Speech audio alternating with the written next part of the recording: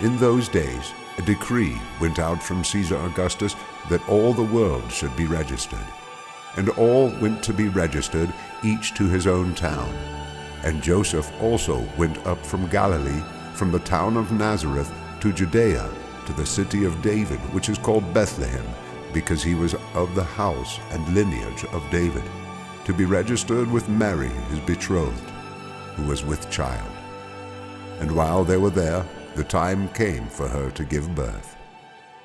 And she gave birth to her firstborn son, and wrapped him in swaddling cloths, and laid him in a manger, because there was no place for them in the inn.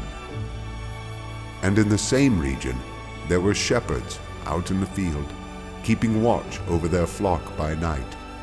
And an angel of the Lord appeared to them, and the glory of the Lord shone around them, and they were filled with great fear. And the angel said to them, "Fear not, for behold, I bring you good news of great joy that will be for all the people. For unto you is born this day in the city of David a Savior, who is Christ the Lord. And this will be a sign for you. You will find a baby wrapped in swaddling cloths and lying in a manger." And suddenly there was with the angel a multitude of the heavenly host, praising God and saying, "Glory to God in the highest, and on earth peace among those with whom he is pleased."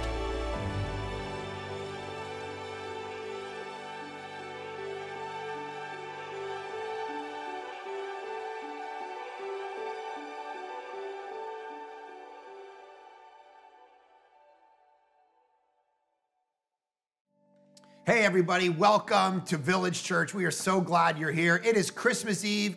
We are super jacked. Whether you're watching this on our online campus or at any of our physical locations, we love you. We're so glad you're here. If you are new, oftentimes, even if you don't normally come to church, sometimes we come at Christmas Eve to celebrate this amazing thing. We're so glad that you're part of this thing. What we've been talking about is this series, The Magic of Christmas. And if you look at kind of the main stories that we tell, there's massive desire for a kind of magic, right, in our world. Like that the natural world wouldn't be all there is. Think of all the Marvel movies, right? Thor is a story about a god coming to earth. Superman. All these, will the gods ever come and save us? Because we can't save ourselves. That's kind of the underlying theme to all these super popular myths and stories we've told since we're drawing on walls. And as one writer has said, actually, it would be a stumbling block if those parallels weren't there when people compare them to the reality of Christmas, the reality of the story of God becoming a human being and being perfect for us and having power that we don't have and doing something for us we can never do for ourselves. And so the magic of Christmas, that story, and we land here. We've done three messages on 3 Sundays that all talked about these different characters in the Christmas story, and now we land here, Christmas Eve, the day Jesus is born. So we're so glad that you're actually part of this. And at some point, if you are watching this, if you're here at one of our locations, along the way, in the midst of this season, you went, you know, Christmas might just be about something deeper, something more than this, just the stuff we kind of, run into on the day-to-day basis. Like all the kinds of things that we do with Christmas, the kind of crazy, wacky things that we do at Christmas, like watching Candace Cameron Hallmark movies over and over and over again, eating weird things that we don't eat the rest of the year, right? Listening to Paul McCartney music, like the most annoying, okay, I'm just gonna tell you my opinion, the most annoying Christmas song ever written is the Paul McCartney Christmas song, right? Like, it's simply having a wonderful Christmas time. Like, it sounds like chipmunks singing the most annoying, like, so, and even for kids, it's even crazier because it creates, like, kids go bonkers at Christmas, right? Kids, like, you're watching this in our locations, you're excited, you lose your minds, you can't even think straight. It's Christmas. So that's what kind of tends to happen this time of year. And so, but you're here, which means at some point you went, man, there's something more to Christmas than the traditions. There's something more than just the family, just the food, just the music, just the nostalgia. There's something else. There's something on a deeper level, a soul level that needs to be dealt with to even have the conversation. And maybe some of you haven't believed in that yet. We're glad you're here, but at least you're here because you're kind of wanting to chase that question down. And that's really what this is all about. That's why we're here. There's a soul thing. This angel shows up in this story, right? Appears to shepherds in a field. This is the classic story, Luke chapter 2. And the angels say to these shepherds, God is coming to earth. So you might be here and you might have never been to church before and you got invited by a friend or a family member, whatever, and you're going, man, what actually happens as we begin to feel a little bit like we're not worthy of coming to church sometimes. We're not worthy of talking about God. And that might be some of you. You're here and you're like, you don't know what I've done with my life. You don't know what I did last night. These are nice looking, church Christian people around, and you don't know the things that I've done. I don't even belong here. Listen. The shepherds were the worst kinds of people. This is what you got to understand. The only way that you got a job as a shepherd in that culture is if you were probably an ex-con, like the lowest rung of society, right? So they, like you and me, they'd made mistakes. They were sinful, just like you and I. So feel welcome here. And yet, God comes to them and he shows up and he invites them to come and believe in him. That's the difference between religion and the gospel. Religion is going to tell you that you need to clean your life up first before you come to church. Before God will invite you, before God will love you, before God will save you, before God will come and make anything of your life, you have to clean your life up and impress him. And once you do that, and once you obey him, then God will say, okay, great, now I love you. The Christmas story undercuts all of that and says, no, God came to shepherds and invited them to believe when they were all still shepherds, when they were a mess. Like you, like me, they were mistake-ridden, they were sinful. See, every form of religion says you have to earn it. And there's a crushing weight that comes with that. I have to impress God. I got to do these things. It's very interesting that our culture continues to function in a way where it actually gravitates toward religion. If you listen to the radio, you watch TV, you look at social media, we have this whole concept, even if it's not formal religion, that we need to earn love. Right? And we can lose love and respect so quickly. One mistake in the court of opinion and you get canceled. And yet, these guys are out in the fields watching sheep by night. They can't get another job. The fact that they were even on the night watch means that they were the worst of the worst of the worst. They were the night shepherds, dirty, smelly crooks, ex-cons. And God goes, no one else wants you. I'll take you. I'll save you. I'll use you. You ever heard that line? God writes straight with crooked lines. That's this. That's me. That's you. First time I ever came to church, I was 19 years old and I was confused and imperfect in every way. And now I'm sitting here preaching to you. I got a disorder called obsessive compulsive disorder and Tourette's syndrome where I do these weird habits and make these weird sounds. And like, I am the most imperfect, non-normal person you'll ever meet. And yet God saved me. He came to me. He uses me in whatever way, big or small, whatever. And he can use you too. It's in amazing ways. Every day is a new day to turn it all around, guys. That's what Christmas says. Grace means undeserved favor. And the gospel is filled with grace versus religion, which is filled with weight and oppressive ideas about earning. Grace is undeserved, unearned favor. And it confronted me as a 17, 18-year-old kid. And then God invited me. One poet puts it this way: grace makes beauty out of ugly things.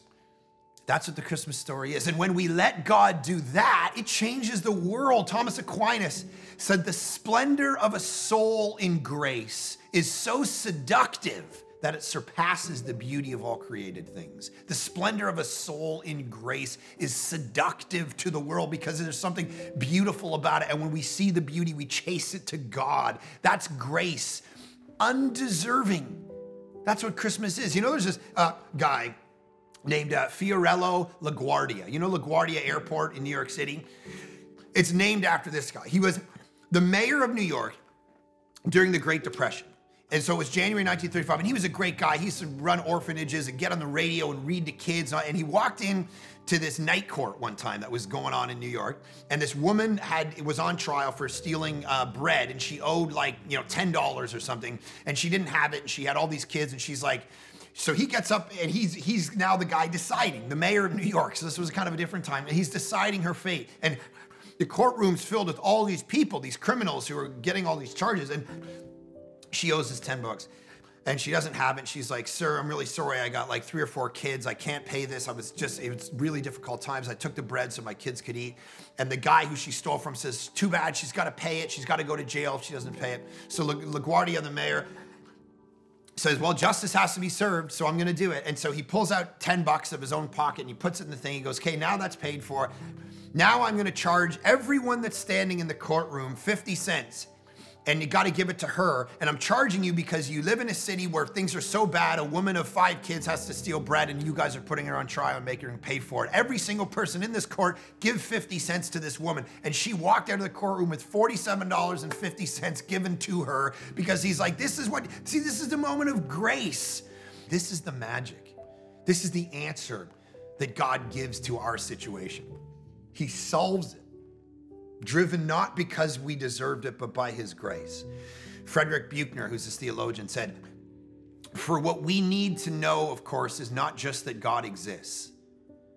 Right? Some of you here right now, you're like, I don't even know if God exists, but that's not the only thing you need to know. Christmas has this magic where it's something else. He says, we don't only need to know that God exists, not just to be on the steely brightness of the stars. There's a cosmic intelligence of some kind that keeps the whole show going, but that there is a God right here in the thick of our day-to-day lives who may not be writing messages about himself in the stars, but in one way or another is trying to get messages through our blindness as we move around down here knee-deep in the muck and misery and marvel of the world. That is the miracle we're all really after, and that also, I think, is the miracle that we really get. That's what Buechner says. And that's Christmas. God comes out from behind the curtain. That's the miracle we get, is he goes, I care. I've cared the whole time. I know you're in the muck, the mire, the fear, the difficulty, the doubt, the suffering, but here I am. And so all the suffering in your life, it can't mean that God doesn't exist, and it can't mean that God doesn't love you, because we see him show up in history. So beyond that, the reality was, listen, I grew up in a home. I didn't really know anything about Christmas. I didn't know what the point of the story was. And yet, listen to me, there were things I did know about Christmas, of course. I knew that it was about God becoming a human being. I knew it was about that in the person of Jesus, God became a human. So many of you, no matter where you're sitting, no matter how many times you've been to church or how much you've thought about this, you can say, yeah, I know. I don't live in the jungle. I know that Christianity is about God becoming a human being. Even if you were never told that. I grew up in an elementary school. I grew up in public school. I could praise God, I could still read. I grew up in public school, right? It was amazing. We would do these plays, and every year we'd have these plays, and I'd be a shepherd or something, and I go, man, my parents would come and watch it, or I'd be an angel, or I'd be a Christmas tree or a rock or whatever. But there was, even in that context, I knew the Christmas story was generally about God becoming human in the person of Jesus. I knew the reason for the season. Most of you probably aren't sitting here right now being blown away by that idea. And if that's why you came to church today, to be reminded of that, that's amazing. But here's a deeper level and a deeper question that we don't always know. Or even if you're watching this online and you're like, I came to be reminded of the fact that Christmas is about God becoming awesome. But listen, the deeper question is, even if you know that Christmas is about God becoming a human being, the deeper question is why? Why would God actually come into the middle of the story? The story of Christmas, of course, calls Jesus a very important title, right? When the angel calls Jesus in Luke chapter 2, he calls him the title Savior. And here's what that means. That you can't save yourself and you need saving. See, this is where things get scandalous. This is where for us, we're like, oh, I don't know if I like this message, because when we grow up, it's a kind of context that says if you need saving, you can save yourself. right? That's what psychology tells us. That's what our teachers tell us, right? You can save yourself. You don't need saving. Here's why, you go to Indigo Books, you go to Chapters, you go to bookstores. You know what the most popular section of every bookstore in North America is, bar none? Self-help. You know why? Because we know that something is wrong with us. We know that there's been a fracture. We know that we're not fully complete. And these books are saying, let me try to help you. Let me try to solve you. And the way I'm going to solve you is you need to go inside of yourself. You need to become a better, and then there's technical answers. You need to look inside yourself. And then the gospel comes along and goes, no. This isn't about you looking inside of yourself. This is about you looking outside of yourself. This isn't about you becoming a good person. You can't earn it. That's why I had to come as a baby and earn it for you. I had to come and do this because there was nothing you could do to solve yourself. You're broken, you're lost, you're fractured. And Jesus goes, that's why I had to come into this world. Now, here's another question then that follows from that. How did he actually earn that saving? How? Well, the baby, as we've talked about in this series, doesn't stay a baby. The baby grows up and the baby lives a perfect life. The baby grows up and has this tragic death because he offends religious people. And he goes to the cross, and the scriptures say, here's what actually happened on the cross. In that moment, the Bible says he was absorbing the wrath of God and forgiving your sins because you cannot earn it. So he earned it. That's what was happening on the cross. He died for your sin, for you, instead of you, and because of you, he died. This is where the Christmas story goes, right? Herod, remember in Matthew's version of it, he's trying to kill all the kids 2 years and under. It foreshadows, it casts this long shadow on the baby story. And it's a shadow that ends at the cross. Jesus doesn't just remain a little baby. It moves him to a place where he earns salvation for you and dies in your place. So come back to our big theme, right? The magic of Christmas, the power behind the universe breaking through every once in a while, the true supernatural reality, the angels, the God, virgin birth. God exists, supernatural, and everything around us is pointing to his power. One of the children's writers that I love is C.S. Lewis. He wrote one of the most famous stories, the Christmas story, The Lion, the Witch, and the Wardrobe. Happens around Christmas time. And later in life, he gave his life to Jesus. He was a philosopher, and he started to understand what the cross accomplished for him. And he explains it in The Lion, the Witch, and the Wardrobe. Aslan, the main character, the Jesus figure, goes and he dies for other people. And here's how Lewis explains it. Aslan later resurrects, and the table, which represents the law, gets cracked, and he shows up to one of the younger characters, and she says, how is this possible? The witch killed you. And Lewis says this, the witch, she knew the deep magic.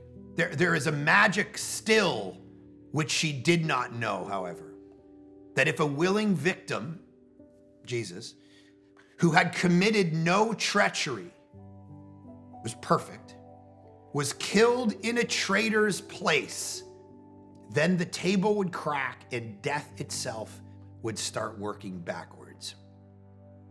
That's how he captures what the cross is accomplishing. Jesus comes and absorbs it for you in your place, and at that moment, death itself starts working backwards so that we can have eternal life. This is what the Christmas story is. So now the question begins, all right, what do you do about it then? What do I do about it as we sit here, as we watch this right now? What do you do with this information? What do you do with the idea that God came, God redeemed, God died? Not only that he came, but he did all of these deeper realities. Why did he come? John 3 says he didn't come to condemn the world, which is what some of you sitting here right now feel. You feel condemned, even by yourself, even by your own actions, the mistakes you've made. And Jesus says, I didn't come to condemn the world. I came to save it. That's why the angel comes and says, if that happened, the universe is way more complicated and complex than we ever thought. And we have to face it, and we got to do something about it. That's the situation that we're all in right now, in this moment as we sit here. What do you do with the reality and the confrontation and the scandal?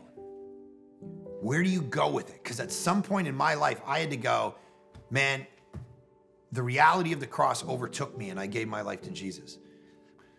And here's what happens in this story. Here's where I think a bunch of people in this room and these rooms watching these services and online, here's the movement I think we have to make. In the Christmas story, we see the shepherds move from simply amazement and interest in what the angels declare to faith in what they declared. They go from like, hey, I like mangers and virgin stories and Christmas trees and food and Christmas music and skating rinks and sentimental and just feeling stuff. I'm gonna move from that to actual faith in the person that all those feelings are about. That's what it is. They're sitting around at night watching their sheep. Angels light up the sky and say, you need to go. There's a virgin. She has a baby. You got to go see it. And then it goes dark again. And the ex-cons go, what the heck was that? And then all these ex-cons show up at her door. Knock, knock, knock, knock, knock. So imagine, it's Christmas Eve right now. So imagine, moms, you're sitting at home, your first baby. You're sitting there. It's the first day. You got the baby. You're 15 years old. It's your first night. And a bunch of ex-cons show up at the door and go, God told us to come here and talk to your baby. You're not gonna be down. You're calling cops, you're freaking out, you're locking the door. But this is the story of Christmas. It's backwards, it's scandalous, it's filled with fear and doubt and all the things we bring to this moment, even in our culture, this moment of fear and doubt and questions and wonder. That's the scandal. So the story then puts you in a position where you gotta do something about it. What are you gonna do?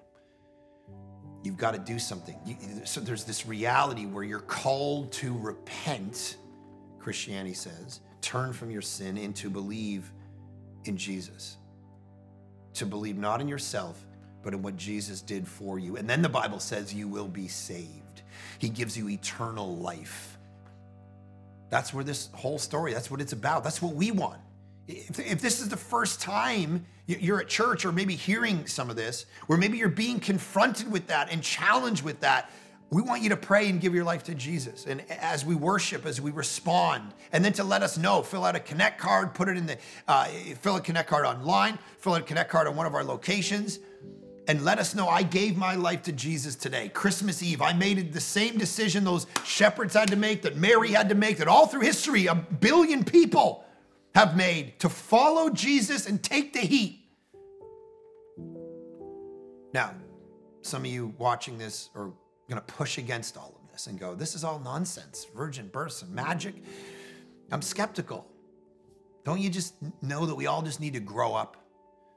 Don't you know that we're beyond all these myths and fairy tales, this magic? We just need to kind of grow up and see reality for what it is. C.S. Lewis, when he came to that point in his life, when he gave his life to Jesus, he said, you know what? I don't think our problem is actually that we need to grow up.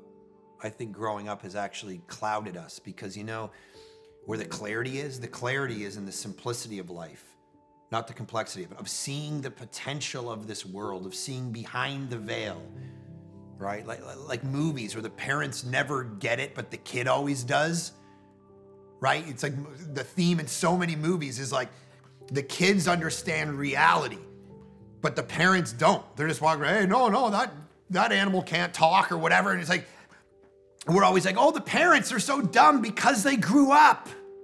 That's the problem. And this is why Jesus in the gospel says, if you want to enter the kingdom of God, you have to become like a child. Right? They don't care. They're in their own zone. A kid would at any point just yell out because they don't have any kind of social. They'll interrupt you at any moment. Why? Because they're just pure. They're not clouded. And Lewis said, what clouds you is your wealth.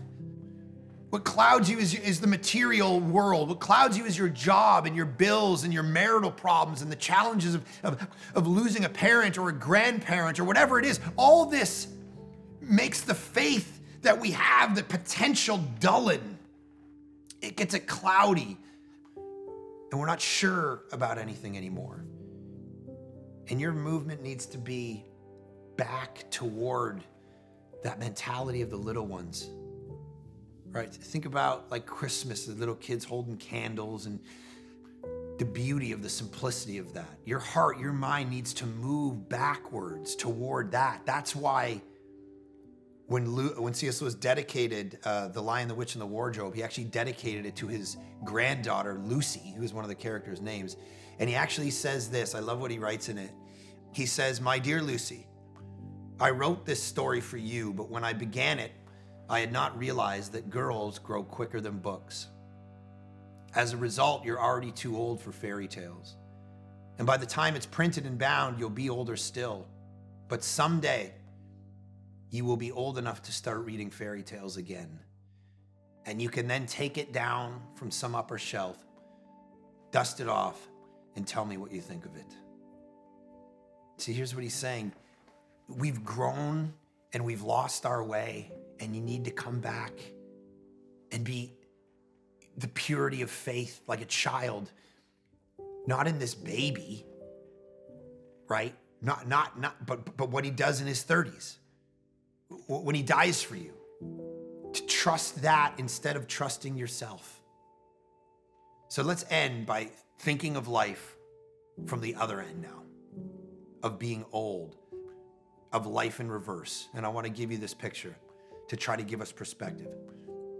The novelist Irma Bombeck wrote a column one time called "If I Had My Life to Live Over Again." Here's what she says in it. "I would have invited friends over to dinner, even if the carpet was stained and the sofa was faded. I would have sat on the lawn with my children and not worried about grass stains. I would never have bought anything just because it was practical or because it wouldn't show soil or was guaranteed to last a lifetime. When my child kissed me over and over again, I would never have said later, 'Now get washed up for dinner.' There would have been more 'I love yous,' more 'I'm sorry's,' but mostly, given another shot at life, I would seize every minute, look at it and really see it, live it, and never give it back." Think about that. From the perspective of someone dying, seizing every moment and never giving it back, living it to its full. This is the vision God has for all of us in this moment. That's why he broke through, so we don't spend our lives lost in the mundane. The biggest tragedy of your life is not dying early or going through suffering or difficulty. It's that you waste your life on stuff that doesn't matter, that you never enter into the deeper questions that change not only what you do, but what you want to do and how to get, receive, and keep delight forevermore. So let's let Christmas save us from sin, yes, but also let's let it save us from the unmagic of our life, the sameness, the mundane. Let's enter into the big story that God has for us, even saving us from ourselves, from life getting eaten up by life and the normal things of the everyday. God, I pray in this moment that we see this Christmas moment as you reaching through normal life to shake us awake, and that we would indeed wake up to live in light of what Jesus did in his life for us. We thank you for this ultimate gift. And we pray, even as we celebrate as families, as Christmas Eve, wherever we are, wherever we're watching this, wherever we're gathered, that we would be focused in on this greatest gift that you gave the world, driven by love to save us. And we would celebrate that, and your peace would fall on us as we celebrate that great reality. In Jesus' great name we pray. Amen.